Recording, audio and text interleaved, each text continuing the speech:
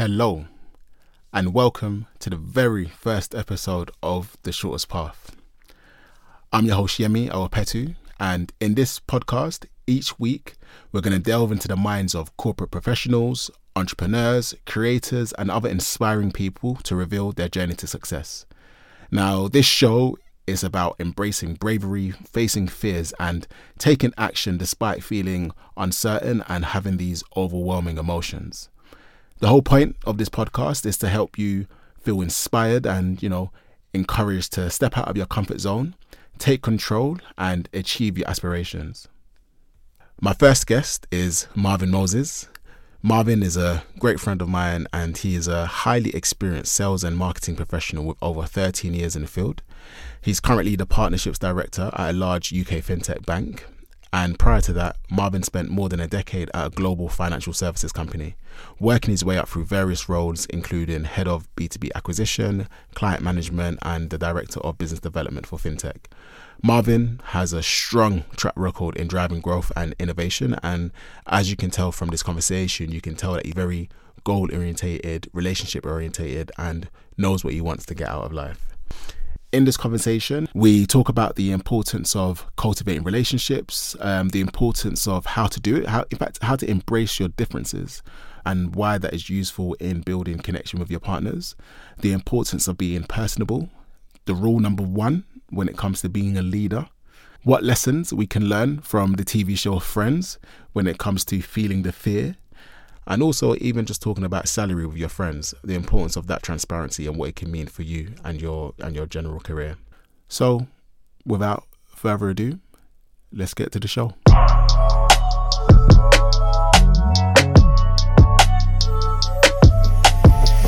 You're definitely a man of many, many talents, because even when I was going through your background and looking at your journey all the way up till today, there's a word that kept on coming through again and again and again, and it was influence, right?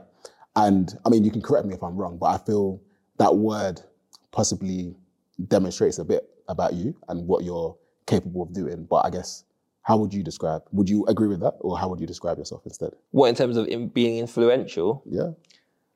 I mean, I wouldn't say I'm influential as far as Christmas dinner was concerned, right? I was told what the people wanted to eat and I made it happen. But definitely in terms of, from a professional standpoint, I like to be a presence, right? I like to be memorable.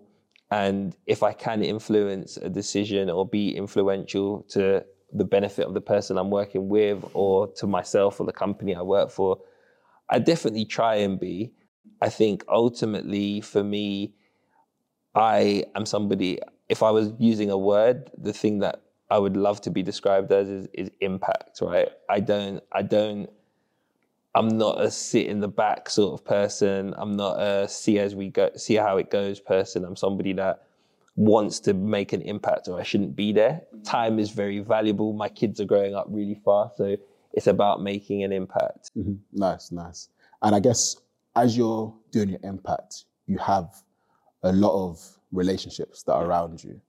How important would you say those relationships are for you, and how have you been able to cultivate them over time? Well, professionally, I think relationships are the most important thing, right? And as an example, one of the jobs I did, I was a client manager, so I had a certain amount of accounts and I looked after them. So whatever they needed, they came to me and I would delegate or I would help them with whatever they need. And what was really interesting to me was how people treated relationships. So I worked with colleagues who had their own accounts and would do what needs to be done. But they didn't see the benefit of cultivating a relationship, whereas I'm very different. So if you imagine that job was 8 years ago, and of those 30 clients, I mean, they changed, but like 5, 6 of them are still on my phone. We're talking about football. We're talking about one of them's just relocated to Dubai, and we're still in contact like that. And one of the best examples is that when I met them for the first time, let's say we were having an hour chat, I know other colleagues would come in and say, this is what I want to talk to you about, or this is what I want to hear from you. And the first thing I'd say is, before we get cracking, like, tell me about yourself. Like, Are you a football person? Are you a cricket person? Have you got a family? Where do you live? Blah, blah, blah. And those would be the first notes in the book. And, you know, if I hadn't spoken to them in a while and they were a Tottenham fan and Tottenham lost or won, I would just check in and go, good win. And I think being very personable really helped me connect with them. And, you know, if you look at the results and what I was able to achieve with them, I think it all starts with relationships. Plus, you never really know how somebody's going to rock up somewhere else, right? So I've got one client, for instance, that started as a client of mine. I became a client of his.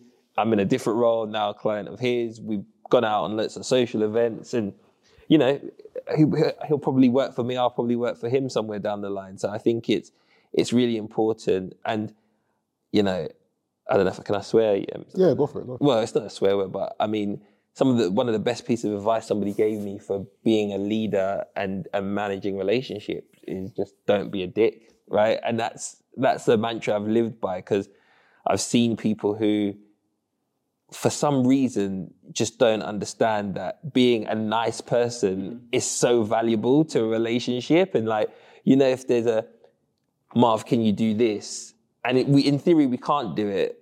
Others would just be like, no. Whereas I'm like, let me come back to you. Let me try and figure out a way. It might not be perfect, but it's that. And just going the extra mile and being nice and being the sort of person that will bat for your client or for the person you're partnering with is just so important. Yeah. I always wonder because like being personable, having that relationship with your partners is always so key. I do wonder, is there like a tipping point where you have personal versus professional, and then being able to maintain that kind of that the arm of separation, as it were, so things don't get a bit too entangled, and even like your own personality. Because I remember my first time, like I remember many times in my career, like the first time I was on a client call, I was just listening in, so I didn't have to say anything.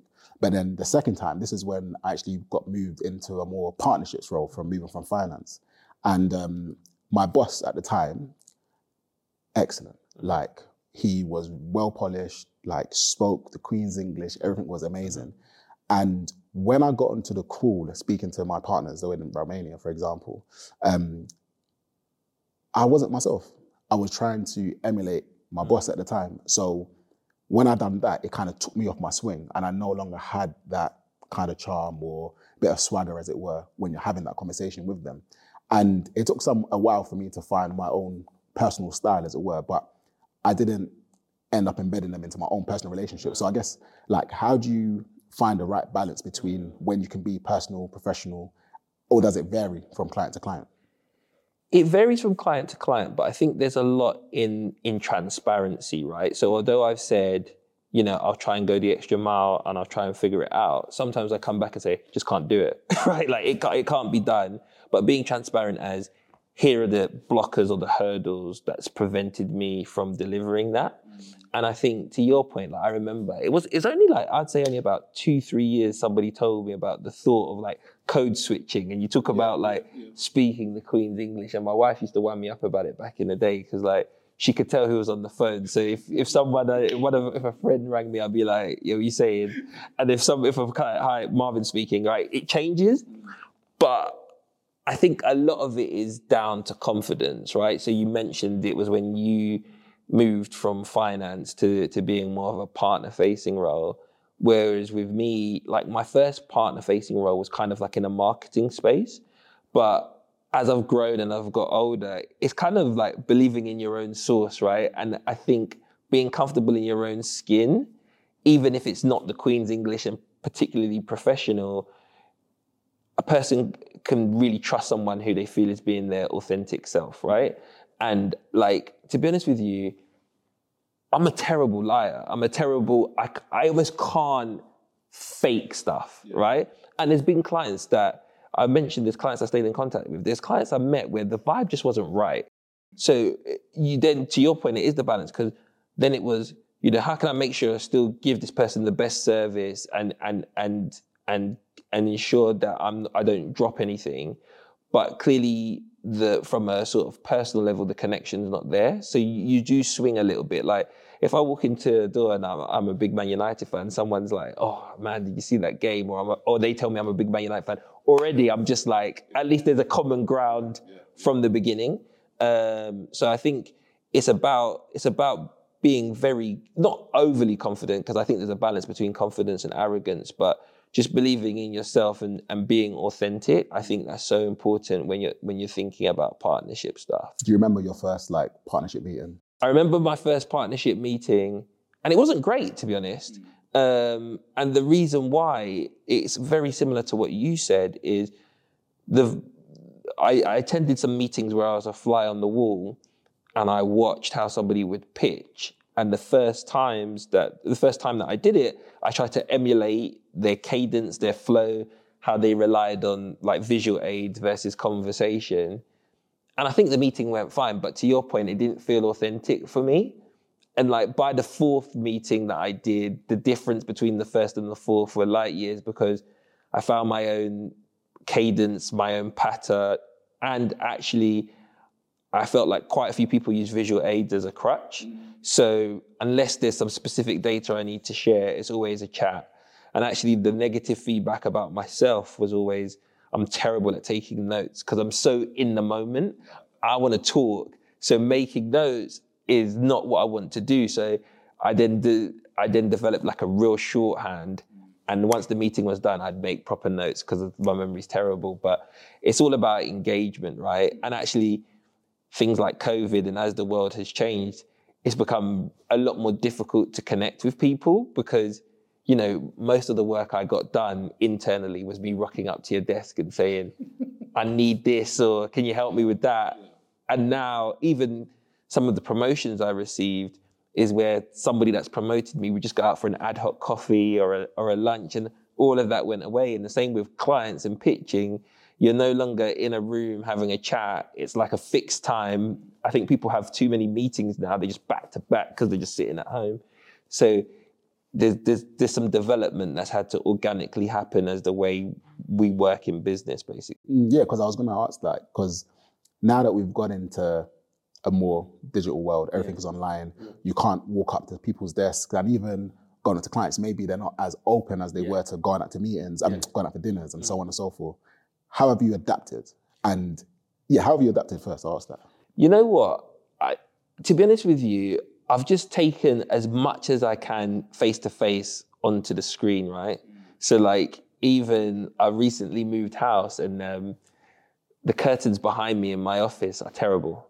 And like, in terms of the prioritization of what needs to get done in the house, like, it keeps out the sunlight and it keeps my privacy. So I'm like, I'll get around to that. But that's become a conversation piece, right? So, you know, when I meet people for the first time on the phone, I'll be like, excuse the curtains, like, I've just moved house, blah, blah, blah. And I'll talk about that. That's a nice way to break the ice. Yeah, it's just about, and you want to make, whether you're selling something or you're looking after somebody from a relationship perspective, it's all about being your authentic self, but also making sure they're comfortable. And I feel like part of that is like leadership as well, where I've managed big teams, small teams, and one size doesn't fit all. And you need to learn how somebody wants to engage with you, still keep your authentic self, but be able to make them feel comfortable, right?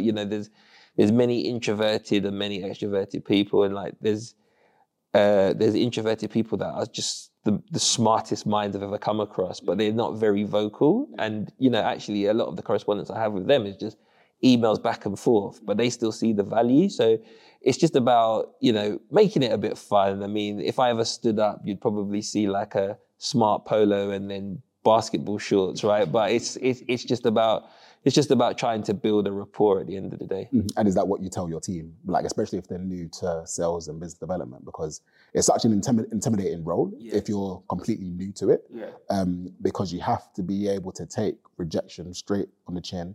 You have to understand that not everybody will like you, and some people just want to have that transactional kind of relationship with you. So, like, how do you try and develop or teach your team about that? Well, I think there's a few things there, right? I think the first thing is, I mean, I've been working now for about 14 years, and I think the term business development or sales has changed dramatically. So if I look at some salespeople that I worked with before me, like I guarantee they're not selling stuff anymore. Okay. Or the quality, the type of product they're selling has changed, because I think when people think sales, they think like used car salesmen, like get in the car and have a feel, you'll love it, that sort of thing. And now, and it sounds really cliche, but people buy people, right? Yeah. And now it's kind of, I would see sales as not just selling what you have, it's listening to the challenge that somebody has and seeing if your product fits what they need. And there's been many times in the last 5 years where I've gone, you know what, based on this conversation, I've got nothing for you, but I'd love to stay in contact, right? There might be something, and there's been instances where something has changed. And I think, you know, I do think that a certain type of sales persona cannot be taught, right? I think it's ingrained into how somebody is from a personality standpoint. But particularly for new people entering the space, the 3 pieces of advice I always give is know your product inside out, right? Like there should be no gray areas, but always somebody's going to catch you off guard. So know who you can lean on. If there's a product specialist or someone else you need to bring in, just make sure you have the answers, right? Even if they're not the answers the customer wants to hear, make sure you have that, right? The second one goes back to what I said about just being authentic. People can see right through people nowadays, right? And I don't know if it's just the world overall is a lot less trusting or it's a lot more saturated. Like there's very few new things, right? There's different versions of the same thing, but that's being authentic is really important because you want people to be able to trust you. And then I think the last thing goes back to your point is you kind of got to prepare yourself for rejection, right? I don't take it to heart. And the way I always articulate it, it's like when you were at school and you were chatting up girls, right? Not every girl loved you, or maybe they loved you, yeah, but they didn't love me, right? So being able for the girl to say, no thanks, and being able to move on. It's like once you get the one rejection out, you're like, oh, my shackles are off me, I'm free now. Yeah. And the thing is, right, nobody's perfect, right? So not every girl's gonna say yes, and not every customer's gonna say yes. So being thick-skinned and not letting, I think the worst ones is like when you're really far down the sales pipeline, you think this person is gonna buy from you, you've already accounted for it in terms of your performance for the quarter, whatever, and then they've just gone, oh, we've had a change of focus, and those ones hurt.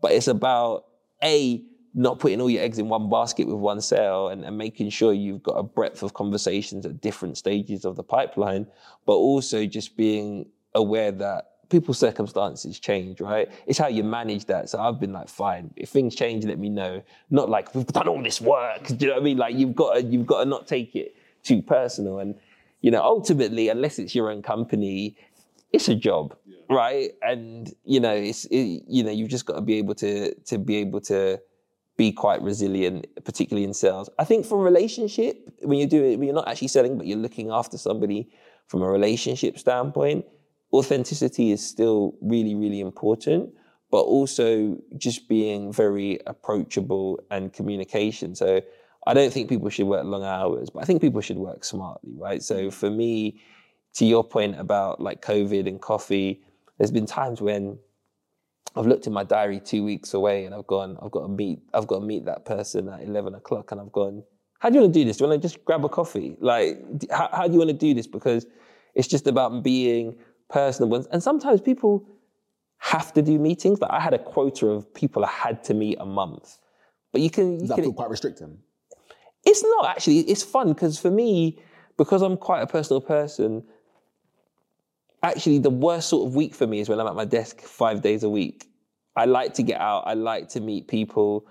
I don't mind even being on the train. Like I remember when I used to do lots of travel, I used to just load lots of shows on my iPad, sit on the train, go and meet someone. And like, there'd be times I'll never forget. There was one time where I traveled a round trip of 4 hours for a half an hour meeting, and it was fine. Yeah, but would you do that now? If I felt there was going to be value on both sides or one side, I would do it. But just don't look to see me at 10 o'clock because I'm not doing it at that early. But I think also, you know, I think with meeting people, like especially in sales, non-verbal is so important. Like I think I can tell within the first 10 minutes whether there's anything here. Oh, what's the telltale signs? Some of the telltale signs is just eye contact. Whether I'm in the room with you or whether you're on the laptop, if I can see your eyes flicking around on the laptop, I know you're multitasking and I know you're not really present. And sometimes I'll just be an arse and I'll be like, does that make sense? Or how do you feel about that? Just to see how disengaged they are. And if they're super disengaged, then the slides that I had, because I'm driving them, I might just skip through a few. Let's just get through this meeting because the engagement is not there. I also think just being nice. Like I went all the way to a place called, I can't remember what it was called now. But I remember I had to change at Doncaster. It was a terrible journey. It was near Hull somewhere. And the person did not like what I was telling them, right? Because I think basically they wanted a cheaper price and I couldn't give it to them. I traveled all that way and straight away I knew it was going to be a difficult meeting. But imagine, when you get to a train station, you just think, I'll just take a taxi from there. Yeah. When I got to the train station, it's just like some residential area. And there was no taxis and there was no internet service. So I couldn't even call it Uber. I had to go into the local pub and say, can you call me a taxi? And the guy was so helpful because lots of people do it because it's like, just away from the train station is like a commercial park where this company was based. So it's just a terrible journey. And I remember saying to the client, I said, wow, it's like I didn't expect you to be here. They didn't offer me a drink. The meeting was for an hour. When we sat down, he said, I've got a hard stop. Like the energy wasn't there. But you got to take the rough with the smooth, right? So, I'd rather be in the room and try and crack them. And the best ones are the ones that, one of the people that I'm still in contact with hated my guts when I first started because his view was that he just didn't like the company. He saw us as a necessary evil. He had to keep his business going. He needed the services we had, but ultimately it didn't matter if it was me or someone else that walked through the door, there was going to be tension. But by the end, by articulating the things that I knew he didn't know about and where I could discount it or give it to him for free so he could experience it, now we're friends. I mean, he's a Liverpool fan, so we're not that tight. But I think it's trying, the best wins are when you make a bad relationship good, right? Because those are the real difficult ones to do. So I guess if you look back, right, there's all these telltale signs that you've kind of developed over time, which really can't really be taught to you. Well, I think some of them can be taught. Okay. Reading non-verbals, there's been times when I've taken my team to a meeting and at the end I've gone, how do you feel that went? And they've gone, I think it went all right. And I was like, well, did you see how he looked at his phone when you were doing the pitch, blah, blah. So I think you can steer people to teach. But in terms of what I think can't be taught is there's a certain type of individual where they're very driven by themselves. And when they get into the room, they've got an energy that's infectious. And that can't always be taught. And actually, when I've interviewed people for teams that I've managed, I know if I'm going to like you in the first 5 minutes, even if you're nervous, and nerves are absolutely fine. I've been nervous a million times in my career, but how you channel it and sometimes I can just see the subtle switches in people's energy. And it sounds really cliche, but just being that person, I compare it to like a conference. When you're in a conference and you see everyone's name badge, you can see people who are excited about going, hey, what do you do? Versus people that just look at the name badge and they just feel awkward. And there's nothing wrong with those people. It's just personality types. But when you're talking about engaging with people, that, hey, what do you do person is probably going to is going to give you a characteristic that you can't teach. I like that. And I guess in your history or your career journey, like from university, even before that, when did you know that you were good at convincing people to do stuff? It's a really good question. So I didn't want to do sales. Do you know that? I didn't know. I did not want to do sales. I didn't want to do relationships. The funny story, and I tell everyone this story, is I did my degree in marketing and I watched a Mel Gibson film called What Women Want. And he did this pitch at the end. So he can read women's thoughts and blah, blah, blah. And he was a he was like a salesperson at a creative, well, he wasn't a salesperson, he was a marketing director at a creative agency. And it ends with him doing this phenomenal pitch to Nike about female clothes. And because he started reading women's thoughts, that's how it all pieces together as he now understands women. So he can pitch to Nike about what sort of athletic wear and why it's so important. And he has an advert behind him. And I thought, I want to do that. And believe it or not, that's what dictated me doing a marketing degree. I was like, I want to do creative stuff. But when I graduated in the financial crisis, just coming out of the financial crisis, so Lehman's had just gone bust or whatever, and there was no jobs. So the first job I could get was I was a recruitment agent, and the money was good. And because we were coming out, recruitment was starting to just sort of take off. So for a grad, the money was decent. I hated it because I felt like recruitment kind of encourages bad practice. So as an example, if I'm doing temp recruitment and I don't get my full bonus until you've passed your probation, but you've called me 2 months in and gone, I hate the job. In my mind, I'm in that conflict of, can I keep you past probation to get my bonus, or do I encourage you and start looking for work for you, right? But I think there's two things. A, I hated it because your performance could encourage bad practice.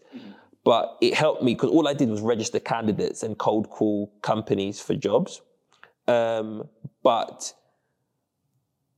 I then got a marketing job after that. And after a while, I was like... Was it difficult to get that to make that transition from recruitment to marketing? Well, you know, it's funny. I was actually a good recruiter. I just didn't enjoy it. Okay. And I think I was good because I could relate to people and I was quite good at matchmaking. So I guarantee, like they joke about people only look at your CV for 10 seconds or whatever. I would literally speak to a client about a job, understand the keywords. What does this individual really need? Is it Prince 2? Is it a degree in X? And literally I would just control find your CV. So if you've got Prince 2 training, but you haven't put it, your CV's not going in front of that person, right? Because time is short. I'm sifting CVs all the time. So that when I then made the move to marketing, I realized the job that Mel Gibson was doing in that film was for an agency, and agencies get really bad treatment by clients, right? So I went in-house and all I was doing was managing Mel Gibson's rather than Mel Gibson's myself. Mm-hmm. And then I started the company. I remembered the time as a recruiter, and I was always selling. Like my part-time jobs, I sold TVs at Comet, PCs at PC World. I was always selling, and it came natural to me. So like PC World, I think, was my first sales job. It just opened on Old Kent Road, and like people just bought stuff. You're just good with it. It sounds really arrogant, but it was like I had a pattern that worked, and I didn't lie to you. I would say that computer's shit, but if you only got a budget of £300, that's the best I've got in the store. And between doing those part-time jobs and making, like, what was funny is my commission at PC World was more than my basic, because one of the things that you got paid tons of, and sorry, PC World, but you got lots of bonus for selling insurance. And selling insurance was easy to me because I would look at you and you got some kids, you got a dog. What if that dog hits that laptop and like people going to uni, stolen, all of that. And so I remembered that sales experience from those part-time jobs. The recruitment thing was easy for me. And actually the marketing thing is the thing I didn't like. So as the jobs presented itself, I just moved further away from marketing and more to being in front of partners.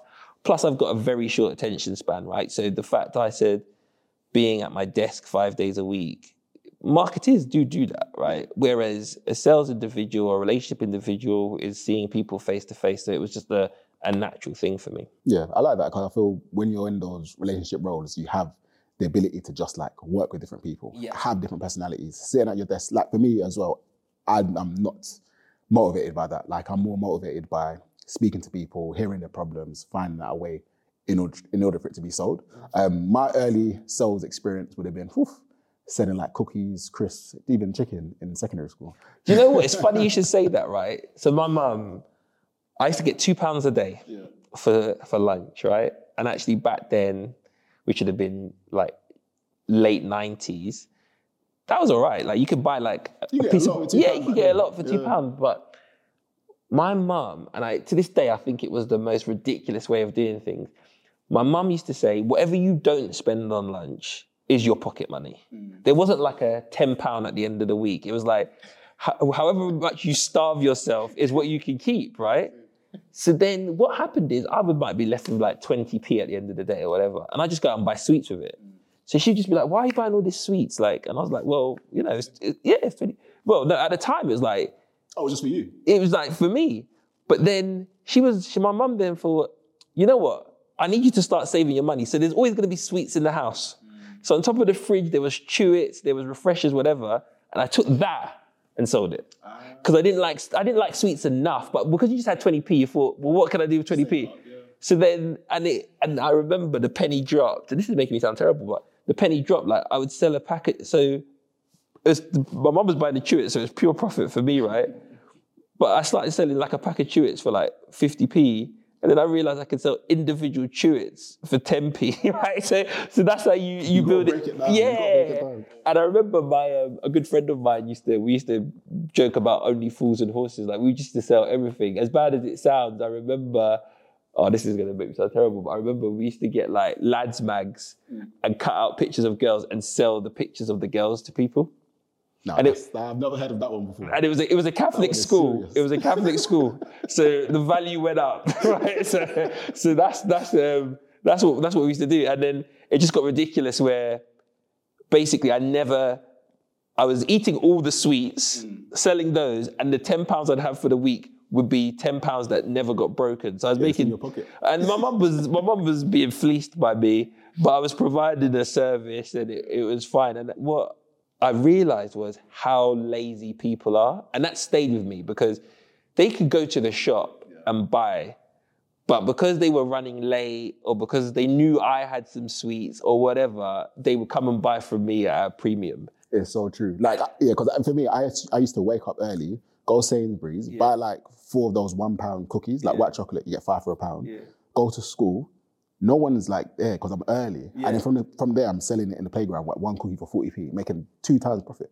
But you know what the crazy thing was for me is, I remember I was like 12 and my mum took me to Macro. And what was crazy for me is Macro is where all these news agents shop. And what was crazy for me was it would always have the cost per unit. And I'll never forget, like a Walker's box of crisps was like 29p in the shop at the time. And at Macro, it was 11p. And I was just like, Mum, just buy a box of crisps for the family. Do you know what I mean? And I was selling it for like 40p. So yeah. It's definitely, I think lots of sales individuals and people have like little nuggets of where they think. But yeah, I always call myself a failed marketeer. It just wouldn't work for me. Like it was all about, I like to look back at the end of the year, even to now, and go, what impact did I make? How much did I make the company? How much did I make myself in commission? And that's how I've always done it. So then, like, throughout your career, because you went to marketing, then you went into more like client management facing, then you set up your own team. Like, take me through the steps, because you set up your own team with the bank. So basically, the thing that excites me most is launching stuff. So the first sort of partnership role, we were launching a new offers platform. So I did that, and I did that for a couple of years, but then it just got saturated. Like we scaled the team. And I always say, like, always be learning, right? Don't always be the teacher. And I'd sort of reached a point. And then I got promoted and moved into client management, where I had 30 accounts where I looked after them. And that's the bit I loved, because you're almost like running your own little mini business, right? Those 30 accounts would come to me for everything. And if it was a fraud issue or whatever, I would mediate and connect them with the right people within our company. And I actually only left that role because both my boss and my boss's boss left.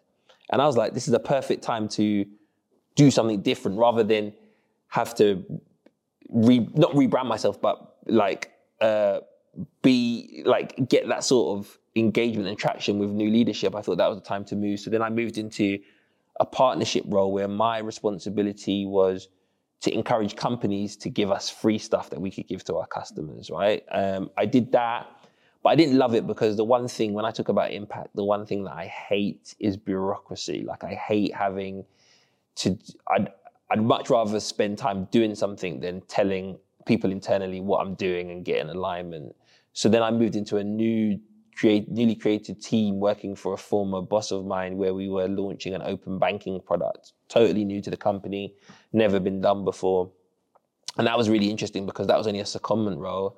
My wife was pregnant with our second kid, and basically the partnership role I was doing was basically saying, if that secondment role doesn't work out, we won't have a job for you. So go on, do your thing, Playboy, but just be aware, if it doesn't work out there, you're out of a job. And I had a conversation with my wife, and she was just like, just go for it. Like you'll figure it out. Yeah, you'll figure it out. Like there'll be other jobs. I went there, and actually, because it was like a mini startup, there's only 3 of us that were really working on it. It just blew up overnight. And I did a few early sales to the point where the leadership was like, I basically went, we need to scale this quickly because it's a bit of an arms race. Like the product wasn't unique, but it was innovative. And then I got promoted, and then I scaled a whole team. So we went from 3 of us to 16 of us, and 2 of us in the US. So I scaled that team, and then COVID hit, and that's when it became really difficult to sell something. No one wanted to invest in their product. They just wanted to keep the lights on. And I sort of thought, you know what, I'm going to move. So I moved into a B2B team that was actually tasked with softening the blow of COVID. So my responsibility there was thinking of making new revenue streams for the company. I did that. And then I realized I was really bored. I realized I'd been at that company for 11 years, and I thought, you know what, it's time to go. So I jumped 2 feet into the fintech world. I've been in the fintech world now for about 6 months, and it's just like a totally different environment. But I think what's really interesting about that is a lot of that bureaucracy I talk about is almost, it's non-existent, right? And actually the skill set that I've developed over the last 14 years is a skill set that a lot of the people in the organization don't have, because they've been building something from the ground up, and doing partnerships and things isn't something they thought about. So it's a win-win, because I felt like I was getting too indoctrinated to the old corporate structure, and I was learning new stuff. So as I said, always be learning, but I was also being able to impart experience over my 14-year career and give a different perspective. So it's early days, but I'm loving it. And it's just it's one of those things where, especially at my age, it's one of those things where I could have stayed at the other company for years and just become part of the furniture, or I could test myself and really, like, I think what's really interesting about fintech is there's defined jobs, but everybody does a little bit different. I mean, my job spec changed in the first 2 months, and I was cool with it. So it's pretty interesting. And I guess because throughout your career, it sounds amazing that you've been able to try different things and continually push yourself. Sometimes that's not always possible, especially if the money's not right. Yeah.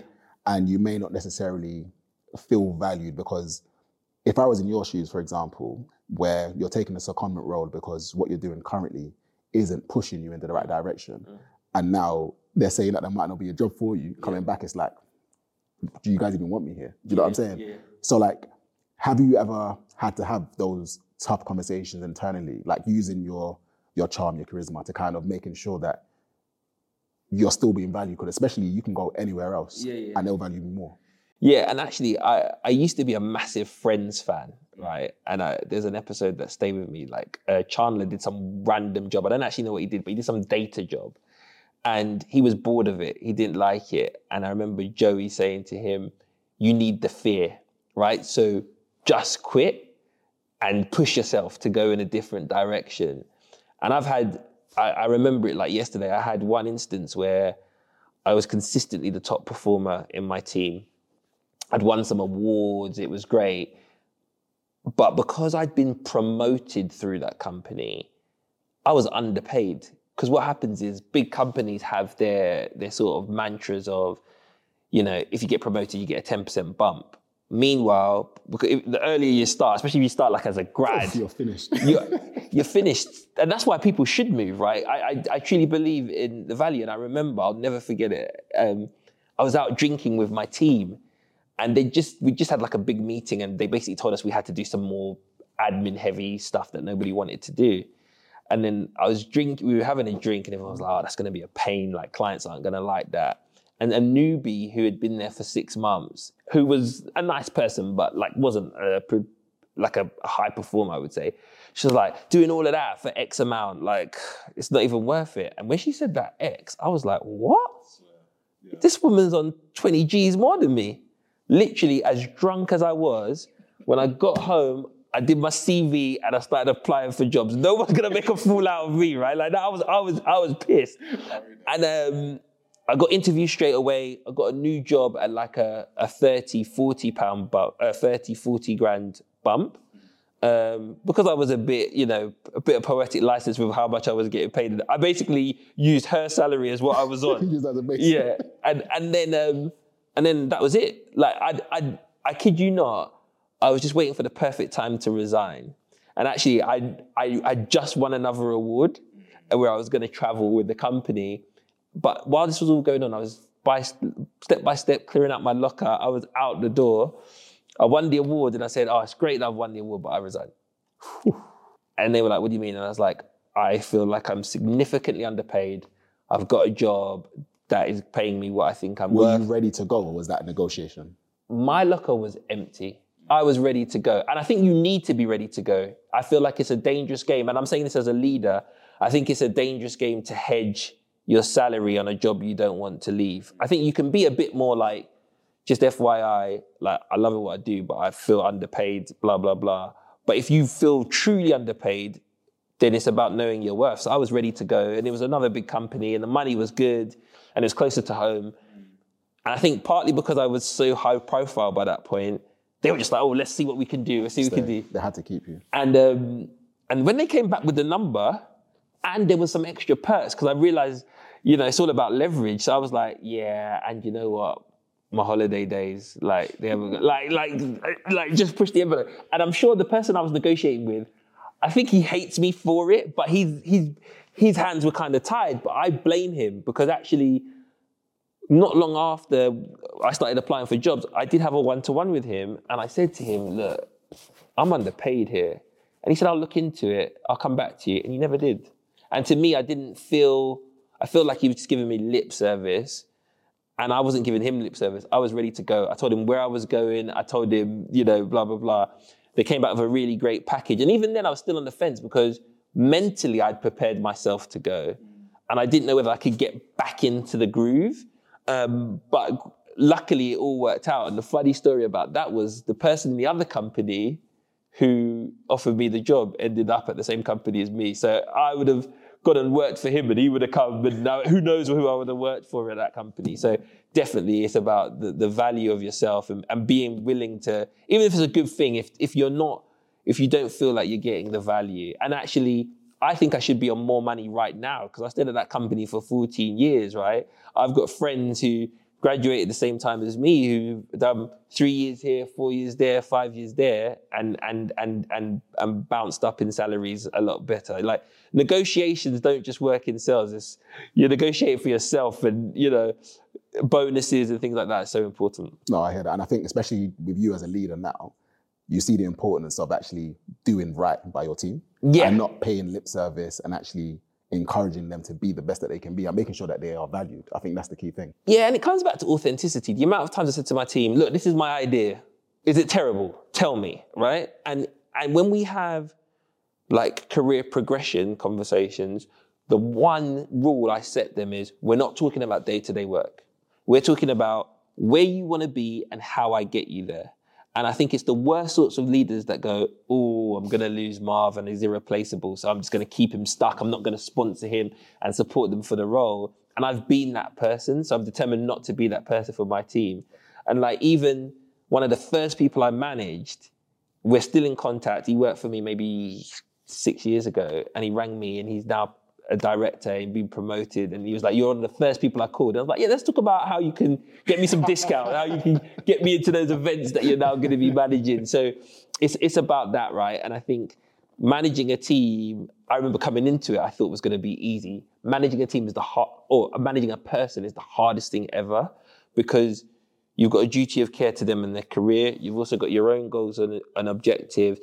And you've got to almost be a bit of a confidant. Like I managed one person who broke up with their girlfriend, someone else who was going through, like, I didn't have somewhere to live, and renting in London's really expensive. So you've also got to be able to, trust that, they've got to trust you, and you've got to be able to say, look, if you need to go and see some flats, like, we don't have to put it through the system. Just go and see some flats. I just want you to have a thing. Whereas going back to that thing about don't be a dick, I remember the company I was at, they used to give you 3 days, like, in the summer. And basically they were saying there's summer days, because we know you work hard, you accrue some days that you can take, and there were some rules about it. And my team, when they came to me, they'd just be like, I'm taking a summer day, or they want a week off, they take 4 holiday days and a summer day.